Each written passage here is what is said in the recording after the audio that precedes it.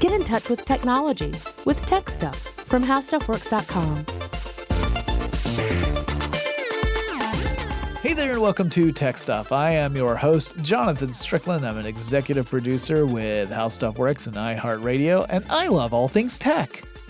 And now I'm going to talk to you a little bit about a classic episode, an episode of Tech Stuff that we published way back on March 26th, 2012, called Tech Stuff Stares at OLEDs, OLEDs. Chris Paulette and I sat down to talk about what are OLEDs, how do they work, and why are they important. And I think it's funny to listen to this older episode because when we were recording it back in 2012, OLED screens were still very much in that R&D kind of prototype stage. You didn't really see them in very many consumer products. And these days, we're seeing them in all sorts of stuff, from smartphones to tablets to laptop computers to television sets. So it's neat to see how things have changed. Enjoy this classic episode. I think when I first started at How Stuff Works, OLEDs were still very, very much in the prototype stage. You didn't really see anything on the market at that time, the consumer market anyway, that had an OLED type screen.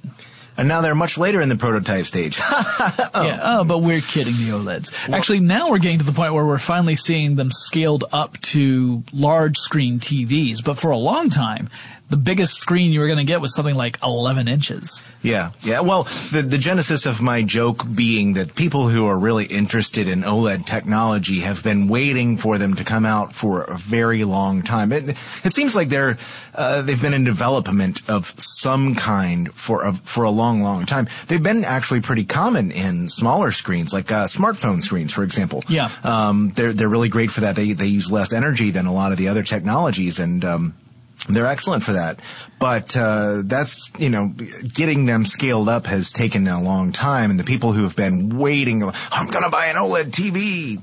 Like, well, I wouldn't hold my breath. Well, except that finally they're starting to hit now. Yeah. But and also the other thing people have been waiting for, and it's one of the types we'll talk about in a little further in the podcast, is the flexible OLED. Yeah. That idea of having a display that is actually malleable, that you can bend it around things. And, you might use that to have a foldable display. That's what a lot of people talk about. But there are other things you could use it for, like you could use it in displays, say in a store, where you've got round columns, and you could have a display wrapping around this round column. Things like that. Well, yeah, and it's and that's the thing about it. I think, despite the fact that it's taken a while to get larger OLED screens, the technology will be worth the wait. But I think it is a good idea to go ahead and talk about the similarities. And there are, I think, three major similarities between the technologies: red, green, and blue. Yeah, light. Light. Well, the purpose of all the technologies we're talking about here, plasma, LCD, and the OLEDs or LED screens and organic LED screens, is to display information. Yes. And it shows us light. The trick is really how they go about doing that. Now, we've talked about some of the other technologies in the past. Like, for example, plasma uses gases. Yes, ionized gas. And basically, they show the different colors by running a charge through the gas, and then look, light. Yeah, LCD uses liquid crystals. Yes. And these liquid crystals actually form a barrier between light and the clear part of the screen, and then the LCDs through various running an electric current through them change shape. Yes. And that allows light to pass through, and there's some color filters in there, and that's where we get the displays through that. So that's a liquid crystal display. LEDs are light-emitting diodes, and we've had those around for quite some time. And they're pretty efficient. They're more efficient than a lot of other forms of lighting. But an OLED, as Chris had mentioned, is an organic light-emitting diode. And you might think, well, And it really comes down to kind of an organic sandwich. Yes, and the thing is, they're not terribly different from the typical LEDs, but it really comes down to the materials used to make that sandwich. Yeah.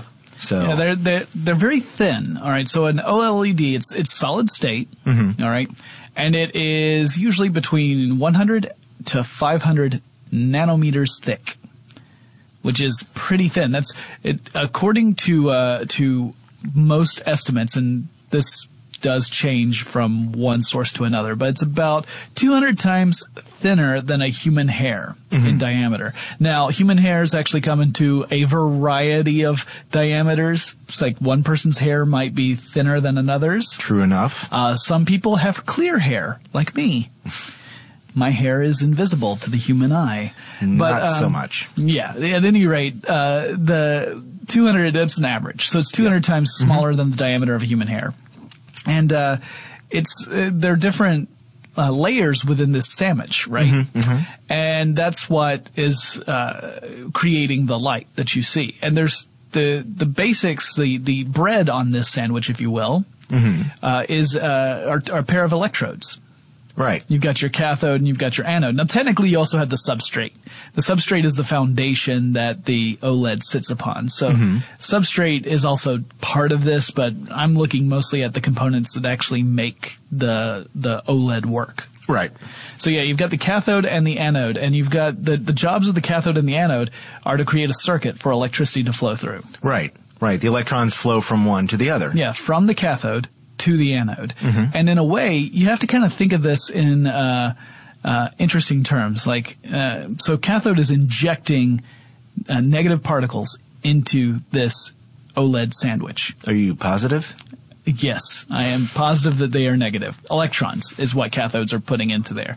The anode is creating, what we call them electron holes. They're positive. They turn an element into a positively charged element. They actually pull electrons out of it, and so now it's positively charged. So that means that the electrons coming from the cathode are attracted toward the anode side. Hey, you're pretty cute, anode. And so it has to pass through the other layers of the sandwich. And there are 2 or 3 other layers, depending on the type of OLED you're looking at. But really, the 2-layer is the most common, so I'll just stick with that. Okay. So you've got your emissive layer. This is the layer that actually emits light. Right. And you have your conductive layer, which is the layer that attracts the electrons through the other materials. So if we're looking at top to bottom, and the bottom is the substrate, then the top layer is your cathode. Next down, you have your emissive layer. That's where the light comes through. Then you have your conductive layer. That's what's pulling the electrons down. Then you have the anode layer. That's what's really pulling the electrons down. It's what's allowing the conductive layer to pull these electrons through. Right. And then you have the substrate. So why are we getting light? Boy, this gets into some interesting physics here. Okay? Yep. So you've got the electrons coming through from one side. You've got the electron holes coming through from the other side. So in a way, you could think of negative charge and positive charge. I know that sounds weird, but just go with me here.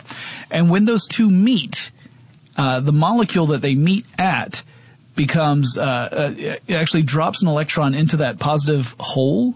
And as a result, there is a difference in energy. It releases some energy as a result of that reaction. And that energy is released in the form of a photon.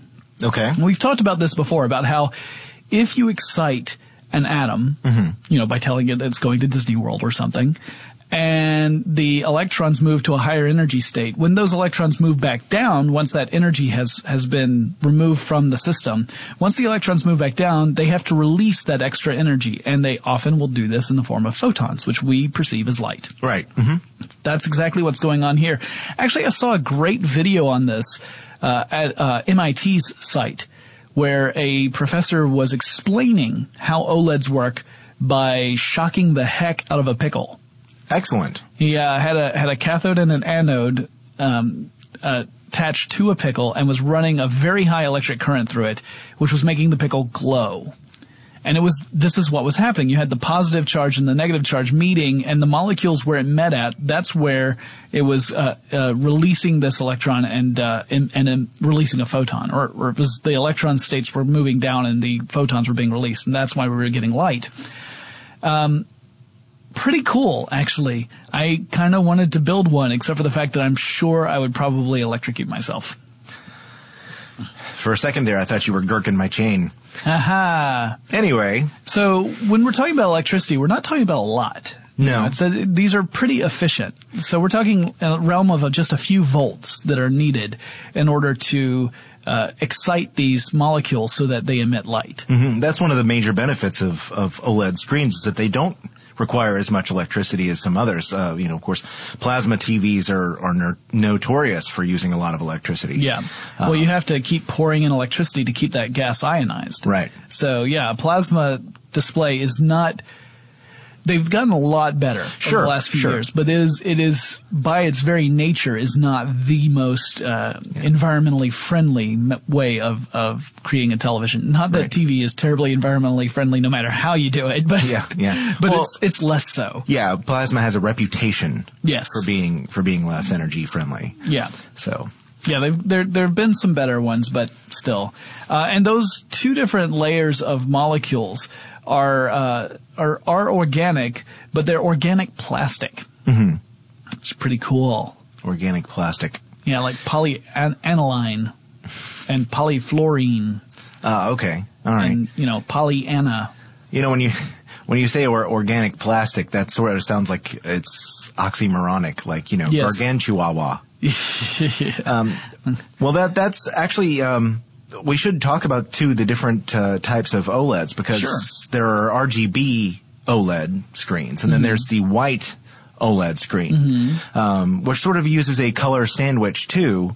And by activating red, green, and blue, you get white. The red, green, and blue are pressed together in the same pixel. Yeah. So by doing that, you can have have basically a pure white, and it works a little slightly differently than the others, simply because of that. There are people say that it has a longer life than the traditional OLED screens, but that is supposed to be one of the advantages of it, and it's also possible to scale the white OLED screens up a little easier, from what I understand. Yeah, it's also been talked about as a potential replacement for things like fluorescent lights, where not just for displays, but for actual lighting, because it's even more efficient than fluorescent lighting is, and you don't have that mercury that you got to worry about that's in fluorescent lights. Guys, if you have those little fluorescent bulbs, which are more energy efficient than incandescent bulbs, well, good on you, but be very careful with them. Yes, because those suckers do contain some very toxic chemicals in them that can be very dangerous. Yes, you do not want to bust them. Right. So the OLED lights might be a nice alternative to that. If it's efficient enough so that they make economic sense to the consumer, because, you got to worry about that. And also the fact that they don't have these toxic chemicals necessarily inside them. If they are just as efficient or more so, then it makes perfect sense to go and switch to that. We're going to get back to our discussion about how OLEDs work and what they are all about in just a second. But first, let's take a quick break to thank our sponsor.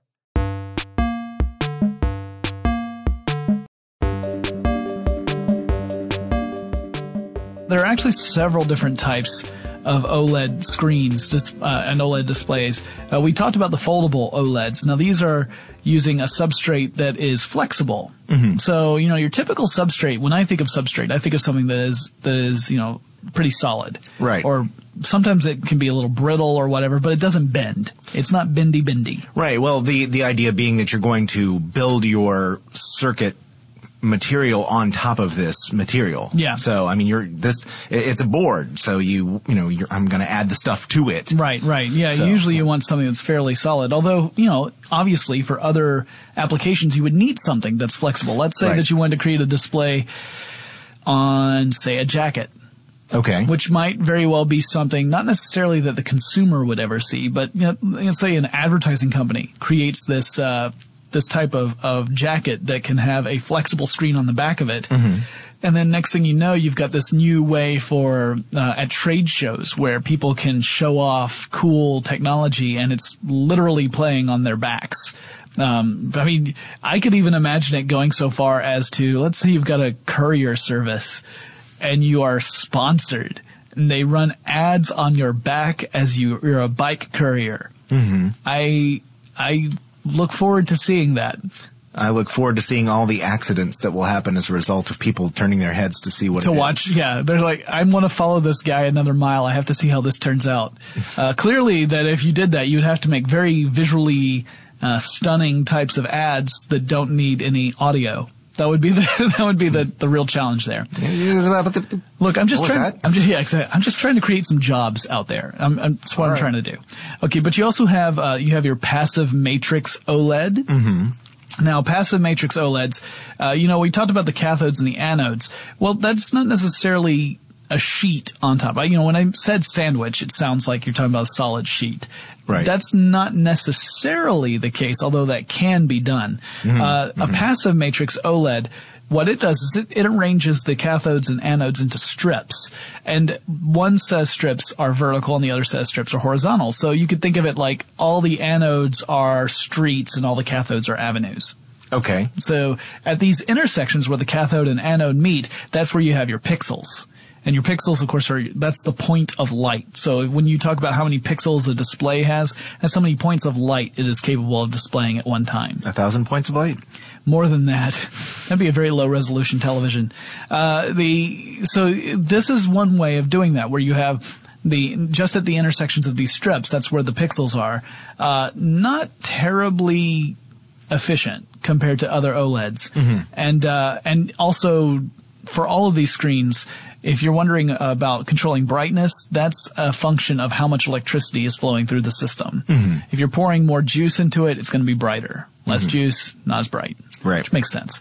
Next, we have the active matrix OLED, and this has a full sheet of the cathode and anode, sort of like the sandwich example I was giving earlier. Mm-hmm. So, in this case, there is a film transistor that is it's an anode layer overlay, and that's what forms the matrix, not the kind that Neo goes through with all the zeros and ones. But it forms the same feature as the intersections on the passive matrix OLED.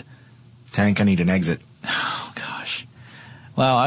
Out of all of those, I'm surprised you didn't say, "I know kung fu," or just, "Whoa." You got your transparent OLEDs. Now these are really super cool. Every single element in this OLED is transparent. So when light is flowing through this system, then you see it projected within a clear screen, and when it's not, you can just look through the screen. Now this is used in things like heads-up displays. Yeah.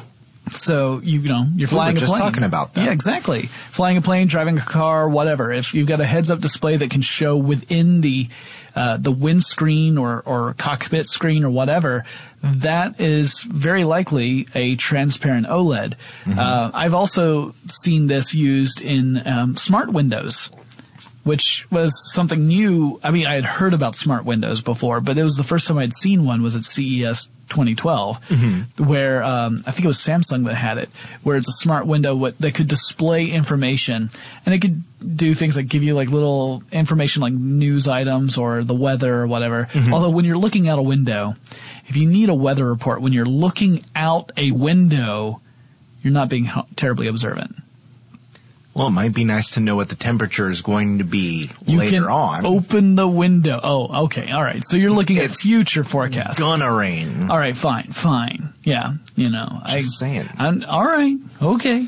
I withdraw my objection. And what about active matrix OLEDs? I talked about those. That's the one with the thin film transistor. Do you want to just?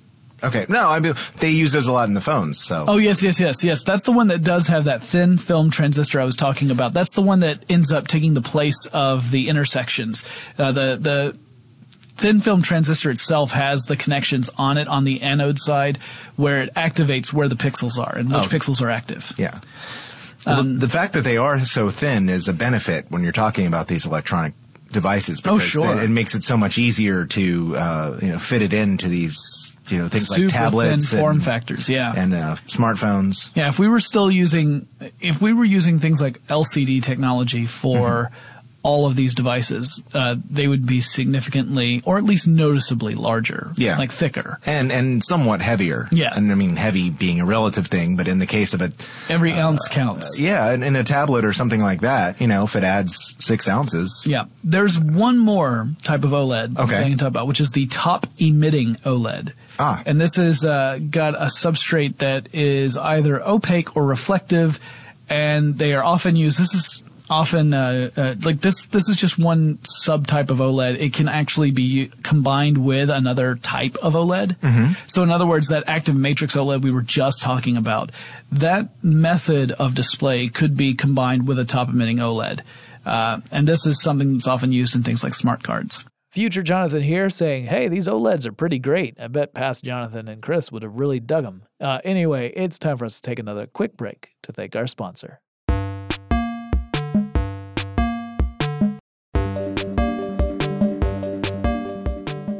So lots of different applications of OLEDs, not just displays on phones or TVs or even computer monitors, that kind of thing. It's interesting because even though it sounds pretty complex, really it's simpler than things like LCD technology. Yeah. It is much simpler in the grand scheme of things. Even though it's a more advanced technology and it's taken years to kind of get the prototype, the manufacturing process efficient enough so that we can build screens that are at the size that we're used to. Yeah. Even so, we have mentioned that, yes, there are television screens coming out, like large ones, 55-inch TVs that use OLED displays. They are incredibly thin. Yes. Like to the point where you can't even really get a good picture of them when you look at them in profile. However, they also tend to cost a princely sum. Yes, that's what I was getting at, is that we have reached the point where the manufacturing process has allowed us to build these, but they're still prohibitively expensive for, I'd say, the majority of the consumer market. Yeah, a new TV is likely to cost you several $1,000s. Yeah, we're talking like 10 grand. Yeah. Easy. $10,000 for a 55-inch OLED screen. Easy. That's a lot of money for a new television set. I would not be prepared to spend that much on a TV. Yeah. And if you're talking about using a competing technology that costs, say, 1/5 of that, or less. Well, yeah, it depends on what I'm saying, So, for example, I purchased an LED LCD HD TV for way less than that, like less than 1/10 of that. And so you look at that and you're saying, yeah, the technology, the display technology is clearly superior in that. Clearly, in that it's got a very crisp picture. The colors are very true colors. Blacks, too. True blacks, yes, because you don't have that backlighting. Just like plasma. Plasma does not have backlighting, but LCD does. Which is why if you've ever had an LCD television, mine is an LCD TV. It's just backlit by LEDs. Yeah, so that's why LED, LCD. Yeah, so when you... Because it uses both. But if you're watching in a dark room and it's a scene that is like someone walks into a pitch black room in a house, or there's suddenly like a blindfold's being put on or whatever, you start to notice, like, wait a minute, my screen's actually kind of glowing. Like, it's not really black, it's just really dark, and I can see that there's light trying to shine through. Hey, it's pitch gray in there. Yeah, that's not a true black. But OLEDs and true LED TVs and plasma TVs, they have true blacks. Yeah. Because there's no light coming through, right? That part of the screen is inactive, so it's as dark as it's going to get. So that's another nice thing. The color ratios on these, contrast ratios, are really, really good. But yeah, even though it's superior, it's just it's going to take a while before that price is going to drop low enough for it to be within the reach of the average consumer, I think. Yeah, and the flexible displays are a ways off too. I think those we'll probably see those used in commercial projects first. Oh, sure. Well, I mean, that's where the money is. People are going to be willing to spend that for their company to do advertising or to do whatever. Yeah. I'm sure some mogul will add them to their sports stadium. Sure. Just because they can. Yeah. Now, eventually... Look at what I got. Yeah. Eventually, we may see that incorporated into consumer goods. Like I could imagine an OLED bracelet, right? Like a thick OLED bracelet that fits around your wrist, and it can display the time and it can do other stuff. Sure. Where it would be really thin, so you could have one that is, you could even get some of different lengths. So you could get one that fits your wrist really snugly, and then you can show all this content off. Ooh, snugly. Yes, snugly. And the battery and processor and everything would be on the underside of it, so it's not always on display. That, unless you're, a nurse, in which case it's the other way around. But yeah, that I could easily see that happening further down the line. And the potential for OLEDs is pretty high. I mean, like I said, we've already seen it in consumer goods like smartphones and tablets, where it's really helped make these things as sleek and slender as they possibly can be. Sure. I can't wait to see. By the time this podcast goes out, we'll know more about it, but I can't wait to see how the new iPad looks. And I'm sure that it's going to be using an organic light-emitting diode screen, possibly a Retina display. We don't know, because as we're recording this, it's the week before Apple has its big announcement. Maybe it won't be an iPad at all. Yeah, but that's true. And it could come out that the March 7th discussion, it has nothing to do with an iPad, in which case I'll just be like, well, guess we'll be waiting around. But I would be surprised to see that, because the iPad 2 came out in March last year. That's about that time. Yeah. Whenever South by Southwest rolls around, that's when it's time for a new iPad. All right, guys. Well, I think that wraps up our discussion on OLEDs. They're pretty cool. And yeah, if you want to learn more about them, please go to howstuffworks.com and look at how OLEDs work. We have a lot of information on it. There are a lot of different illustrations that show this process of the electrons moving from the cathode to the anode, and exactly how that creates the light that these layers are emitting. It's very interesting stuff, and it makes it a lot easier to understand. And we have come to the conclusion, my friends, of yet another classic episode of Tech Stuff. I hope you enjoyed it. I know I did. And if you have any suggestions for future episodes of Tech Stuff, or questions or comments, send them my way. The email address is techstuff@howstuffworks.com, or you can drop me a line on various social media if you want to learn how to contact me there. Head on over to our website. That's techstuffpodcast.com.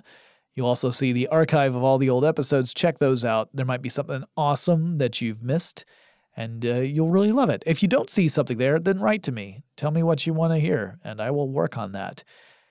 As for my merchandise store, I know you were asking about it. That's so sweet of you. Well, I'll tell you where you can go. tpublic.com/techstuff. There you're going to find all the cool designs for Tech Stuff on various products, and every purchase you make goes to help the show. And you know what? It helps you too. We all get helped. It's a rising tide. It lifts all ships. All right, enough nonsense from me. I'll talk to you again really soon.